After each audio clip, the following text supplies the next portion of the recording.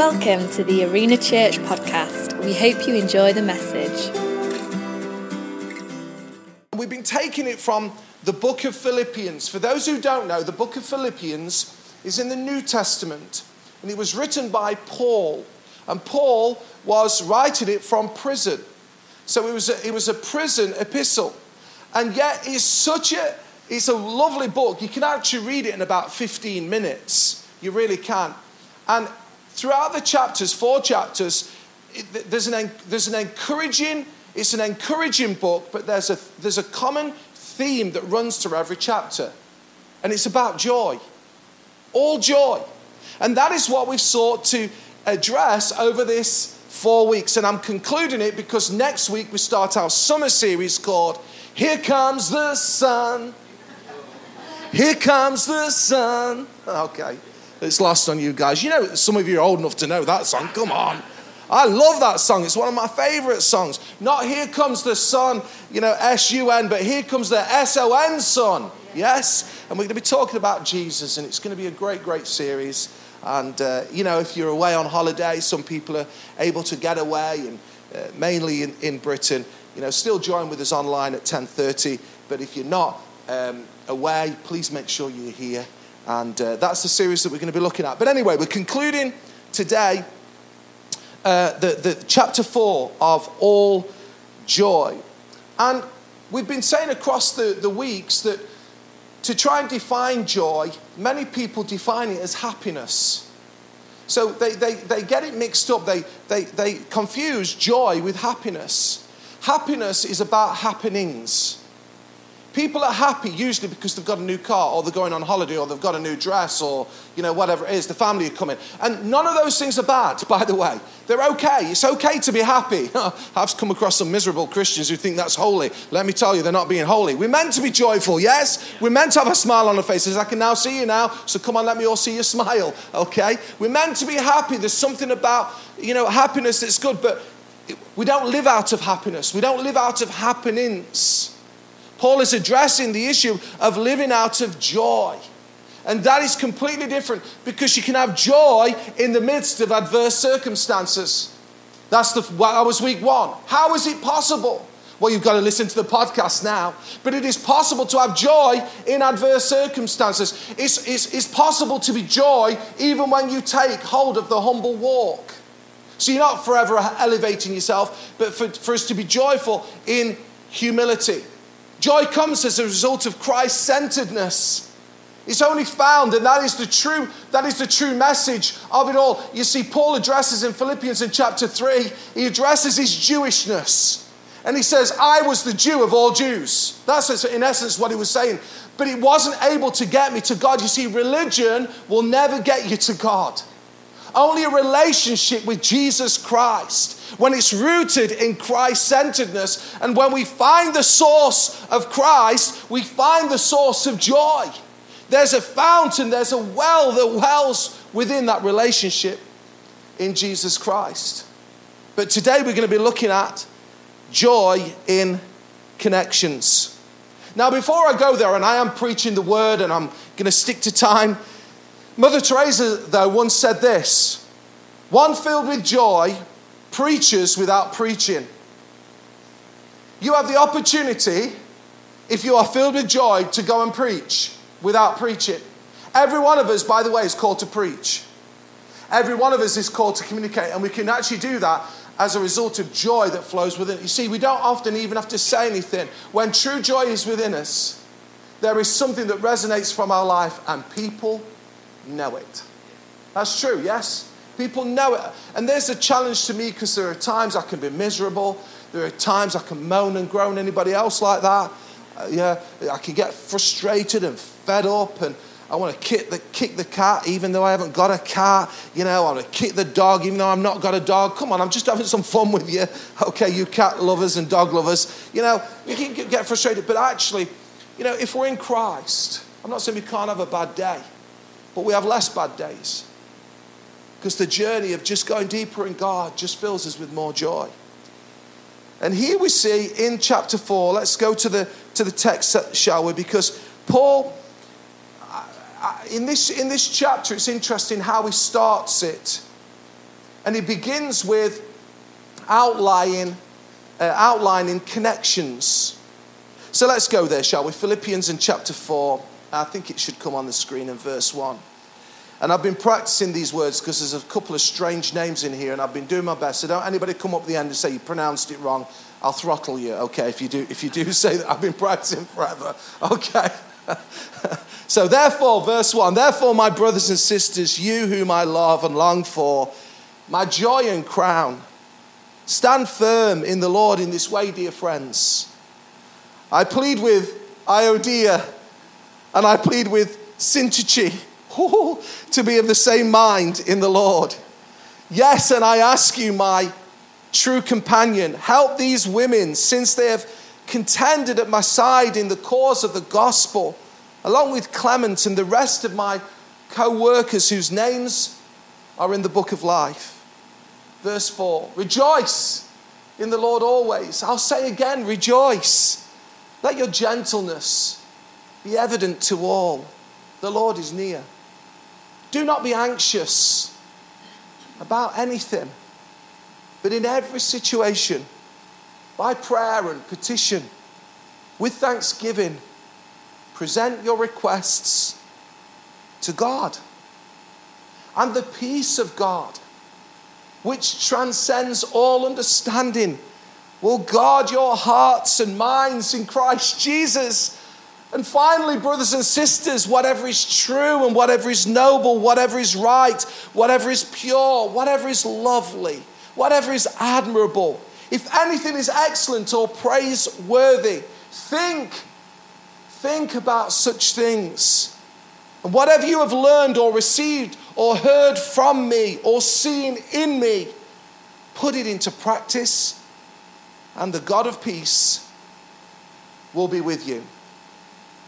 The key verse for the 4 weeks has been Philippians 4 verse 4. And there are some verses I would encourage everybody to commit to memory if you're on a journey of following Jesus. And verse 4 is one of them. It says there, rejoice in the Lord always. I will say it again, rejoice. So can you all just join with me by saying that after 3? 1, 2, 3. Rejoice in the Lord always. I will say it again, rejoice.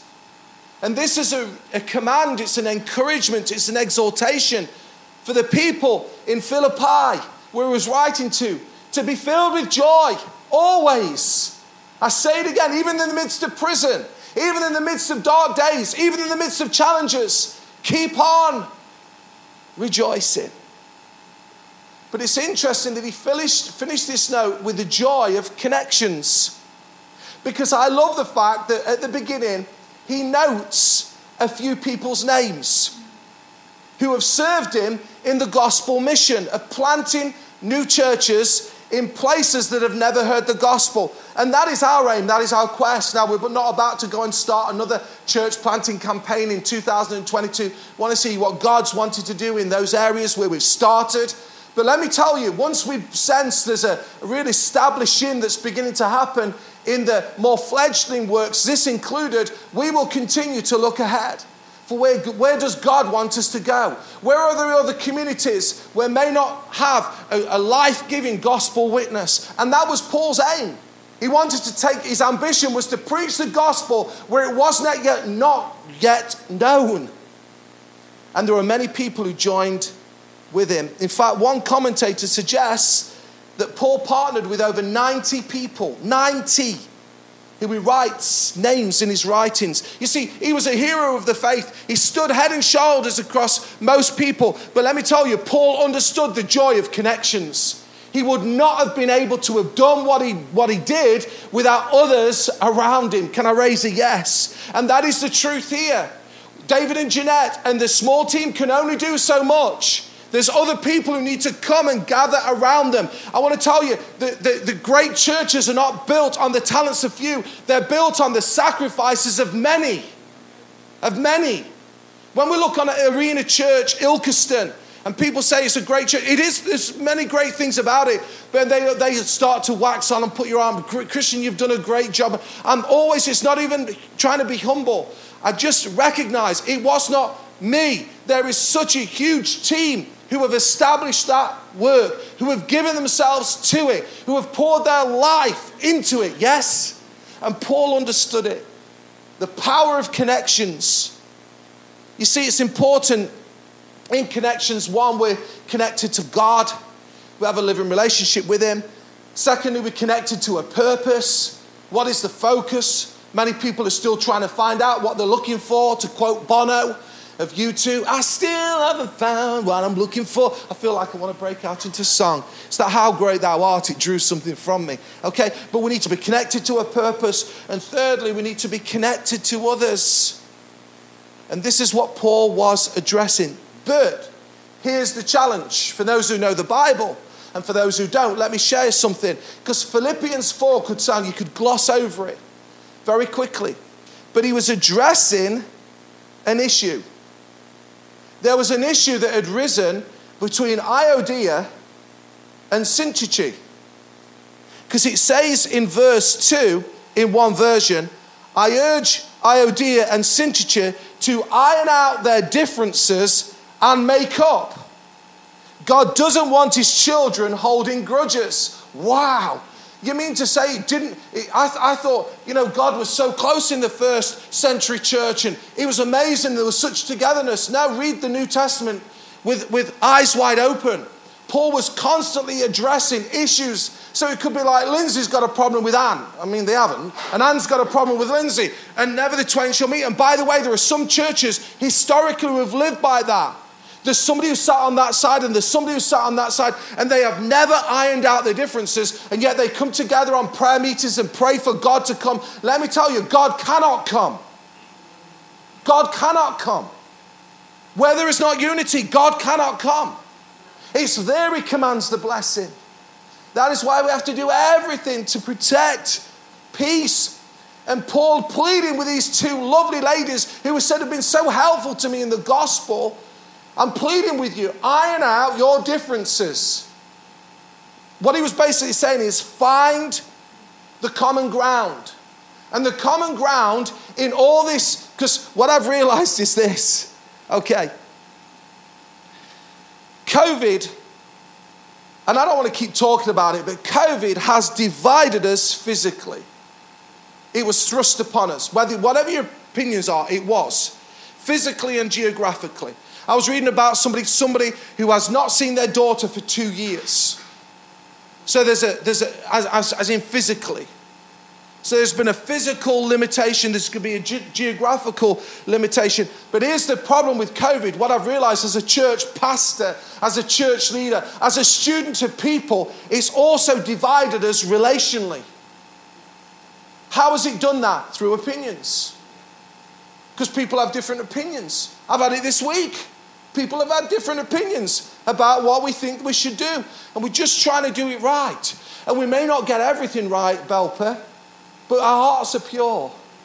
And we're trying to just get it right. We're trying to apply the wisdom of God, always. Amongst the multitude of counselors, different people, what do you think? But what I've realized is this. We must do everything we can to maintain our connectedness, our togetherness. Because where God can't come if it's not there, let me tell you, when there is unity amongst brothers and sisters, he doesn't just say he'll come, but what does he say? There I will command my blessing. Wow. Anybody want the blessing of God? Just help me. I'm a preacher who draws. Come on. Do you want the blessing of... Then we've got to do everything we can in this context, in our homes, wherever we are, to try and just be united together. That doesn't mean necessarily we have to just roll over. It doesn't mean we agree with everything. But, there are times when my team, the guys who are around me, may not agree with some decisions I make, but they're not going to be disagreeable. Does that make sense? Oh, the amount of disagreeable Christians I've come across. It's on tape, but I'll say. They need a piece of 4x2 right around their head, some of them. That's a big piece of wood, by the way, if anybody doesn't know. There's the pastoral crook that comes in. Let's do everything we can. Let's do everything we can. And Paul was addressing this. I don't know why I'm going there. I don't sense there's any issues, but it may be that, there's things ahead that we've just got to maintain. here in this location. So if David and Jeanette ask us to do something and it's not immoral and it's just their opinion, let's just go with it. Let's not be disagreeable.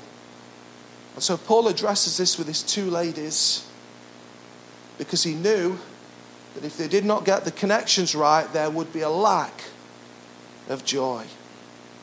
Now, joy is a fruit. Galatians 5 verse 22 says this, but the fruit of the Spirit is love and joy. There are 9 fruits. There are 9 things that come as a result of a life in Christ, life in the Spirit, that will automatically become yours. You don't see an apple tree squeezing out an apple. It's a natural thing that happens. I mean, that's Mike Baldwin. He'll know all about this. He'll know all the Latin names and everything about it. That's true, isn't it, Mike? You'll know it all. But you don't see any plant just squeeze. It's just a natural thing. And if we're rooted in Christ, if you're a Christian and you really want to please God, and every day you say, God, I just want to please you, then you can begin to receive this fruit into your life of love, but also of joy.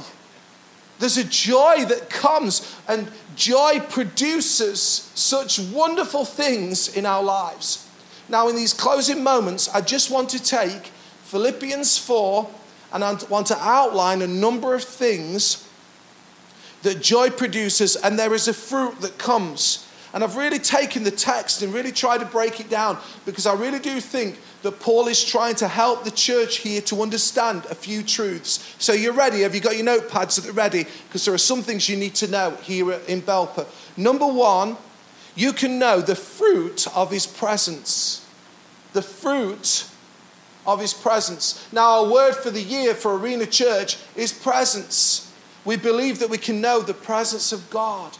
We believe that we can know it intimately for ourselves, in your homes, in your car, as you just open your heart to God and pray and seek him.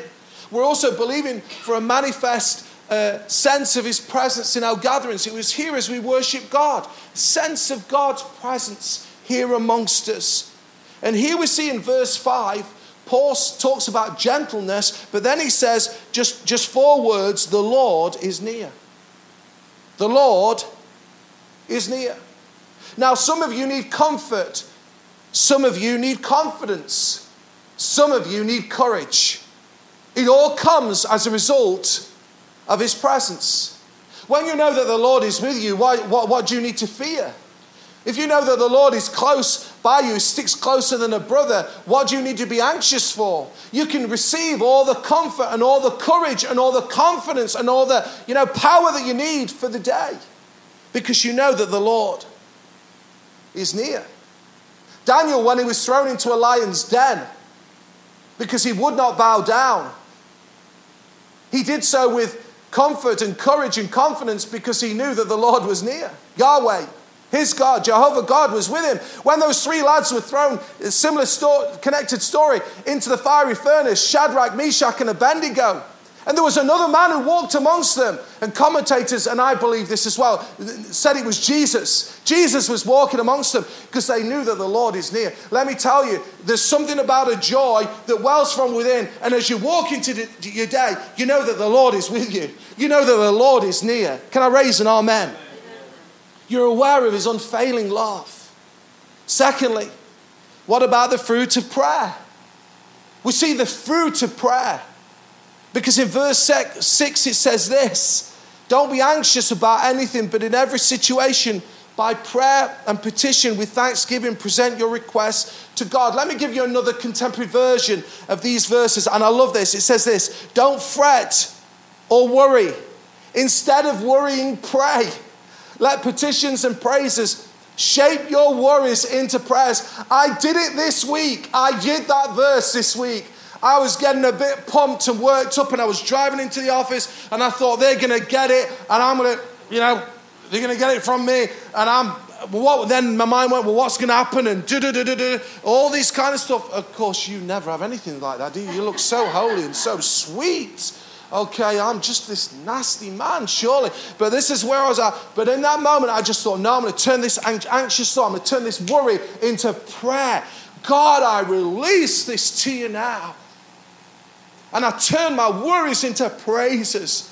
As I began to do it, I'm not just hamming this up. I began to praise Began to praise the Lord. Began to just bring my heart before him. And there was a fruit of prayer that began to happen from my life. And there was joy. Let me tell you, there was joy that began to flow.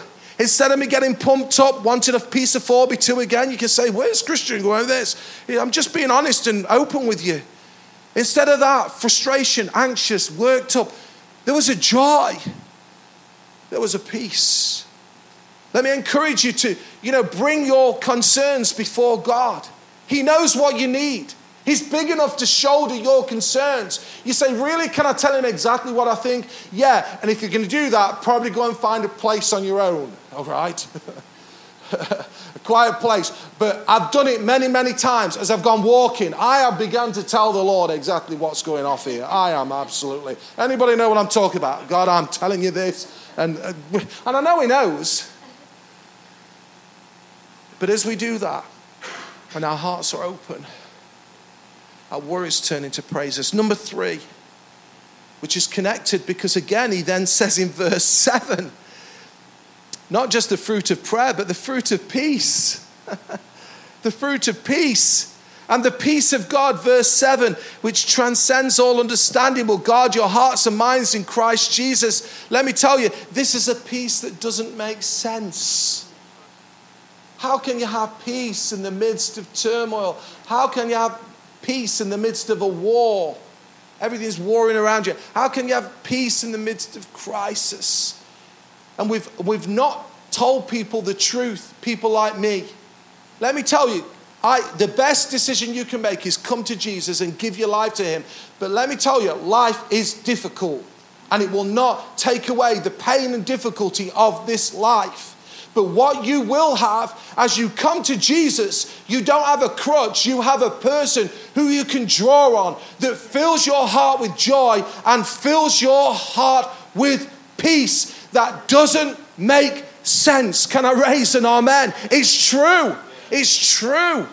When in the midst of it, how can you bring peace when somebody's just lost a little baby? And we've seen in our church people, they've Christian people, they've got, of course they're sad and they're sorrow and they're broken, but there's a peace of God that surrounds them. When you say goodbye to a loved one, you still have the sorrow, but there's peace that still fills your heart. And what I realize is this: the enemy comes to disturb our peace. Just a conversation this morning with Andy. That's what he does. If you've had your peace disturbed, I want to tell you that is the work of Satan. He wants to disturb your peace. I'll just leave you this because we need to move quickly. One of the names of Jesus is what? Prince of Peace. He's the Prince of Peace. And what happens is we take him off the throne when we start to worry. And I want to encourage you, as I've been doing, when I've been worried and worked up and pumped up and feeling the responsibility of the whole church. And my mum said to me recently, you've got the family and then you've got the family. And I feel it strongly when at those times that my peace is being disturbed. No. I am going to make Jesus once again sitting on the throne of my heart, because you are the Prince of Peace. We've got to displace worry and allow Jesus. Fourthly, I'm moving quickly every one of these. We could spend quite a time, but look at it for yourself. He also talks about the fruit of purity. The fruit of purity. He says this: finally, brothers and sisters, whatever's true, noble, right, pure, lovely, admirable, if anything is excellent or praiseworthy, think about such things. Now, the average American person, I don't think there'll be much difference here, sees visually between 4,000 to 10,000 images, digital images. The average person, so some have seen a lot more. Now, some of those images are good, some of them are bad, and some of them are suggesting. And they are producing a heightening of our senses. There's no doubt, and now I'm not a psychologist, I don't pretend to be, but I know that is true because I'm talking out of experience. There's a heightening. So you see a Big Mac, you weren't hungry, now all of a sudden I could do with a Big Mac. Or you see a coffee advert. I saw one yesterday. I was just driving through and dropped our eyes a coffee. And why do I see a coffee advert? Come to Starbucks. Come and enjoy the Starbucks. It's to heighten the senses. These adverts tell us to spend more, to eat more. They say if you do so, it'll numb the pain. They're not actually saying it, but that's what they're inferring through these ads. They're saying more pleasure, more clothes, more fast cars, more sex. More. And that's why I think Paul is addressing it in the first century, because he's saying, listen, there are things that can come to your senses that are meant to heighten it, and they are good, but there are some things that actually will derail you. Therefore, brothers and sisters, whatever's true and pure and admirable and trustworthy, think on these things. I found this verse as a 16-year-old lad in Psalm 119, and the psalmist writes, how can a young man keep his way pure? By hiding God's word in his heart. I do agree, young men need to get that, but I also now need to say as a more mature man, how can a mature man keep his way pure? By the way, I've spoken to some older men. How can an older man keep his way pure? By the way, it's not just the blokes. How can a young woman keep her way pure? How can a middle-aged woman keep her way? How can an older woman keep? Because we all have these issues. And the psalmist says the only way you'll do it is by hiding God's word in your heart. So I'd encourage you. Here's the challenge. Underscore these verses in your Bible. Some of you don't like doing that. Or print it out. Memorize it. Commit it to memory. Just say, Spirit of God, when there's something that comes up, enable me to live out of this fruit of purity. Because we need these verses and these meditations in such a powerfully visual and seductive world. I honestly believe they bring perspective and peace to our minds. Lastly, what about the fruit of provision? I can't move on before we talk. Paul addresses it in verse 18. We didn't read it, but this is what he says in Philippians 4, verse 18. Because he starts to brag on the Philippian church. He says, there's nobody like you. You've taken care of me. The other churches didn't. You have. And he says, I've received full payment and have more than enough. I'm amply supplied now that I have received from Epaphroditus the gifts you sent. So in essence, he's saying, thank you for sending him to me because I've received what I've needed. And here Paul was saying, listen, there's a fruit of provision. Paul knew, for those who don't know this man, he knew what it was to be in lack. And he knew what it was to be in much, in plenty. I was talking to our girls and Isaac recently because, as numbers of you know, can you believe it? I know you say that can't be right, but I'm going to be a grandpa. Wow, can you believe it? I'm trying to catch up with Dave, okay, and Jeanette, but I'm going to be a grandpa. And so we brought some things down from the loft and that we wanted to have a look through, things that we've kept from the kids. And there was a note when we first started out in ministry in 1992, and it was our food bill because we had such a tight budget. And our kids were going, no way, Dad, that can't be right.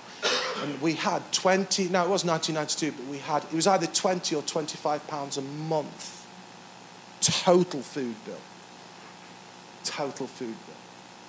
And there was things like mince, bags from, and we knew where we could get them from, just to make it work for us. We didn't have much, but we had joy. We didn't have much, but God always met our needs. I mean, come on. You don't have this kind of timber without God. We know what it is to be in lack. We know what it is to be in plenty. But we know the source of our life is God as our provider. And by the way, as God has been good to us over the years, and he has, and I don't hide that, he's been very, very good to us. But Psalm 62 verse 10 from the New Living Translation is an interesting verse for those who desire to get on in life. And it says this, and even if your wealth increases, don't make it the center of your life. We've never ever made wealth the center of our lives. My mum can bear testimony to that. God's been very good to us, faithful. But we've never made it the center of our lives. We've always tried to live out of that song that Andy led us in as a prayer, Jesus, be the center of it all.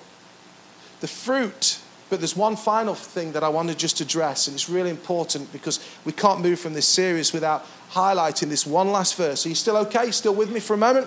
It's three of you are, so I'll keep going. That's the nod of approval. The fruit of a promise. Notice they're all P's. Our teaching pastor would love this. I didn't even try. It's beautiful when that happens. But there's a fruit of a promise because I want to share this important promise for this moment in time that is for all people. You see, this world is filled with lockdowns and pandemics and sickness and death and uncertainty. My question to you, as I have to ask myself, is what have you lost? Where are you hurting? Where is the place of pain for you? What stands as the mountain of impossibility? What shouts loud as fear and anxiety in your mind? In this moment, bring your answers to the cross. Bring them all to the Lord. Whatever's addressing, just bring it in this moment. And I want you now to declare with me the fruit of this promise. Because Paul says in Philippians 4 verse 13, I can do all this through him who gives me strength. Let me give you two other versions. Contemporary English version says this: Christ gives me the strength to face anything. What about the Passion Translation? And I find that the strength of Christ's explosive power infuses me to conquer every difficulty. He will give you what you need when you face your greatest fears, challenges, and impossibilities.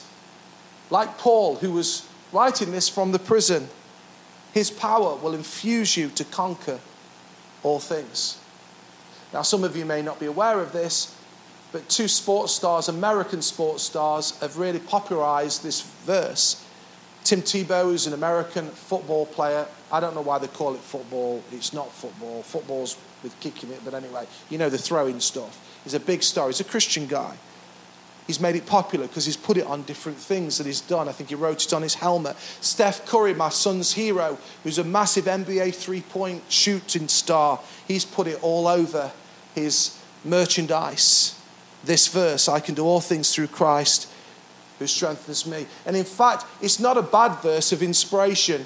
Our Isaac has took it on. He's wrote it on his basketball shoes. He's wanting to dream and be. And I love the fact that this verse has inspired people to dream and to work hard and believe God for those things that will be impactful for them in their life for Jesus.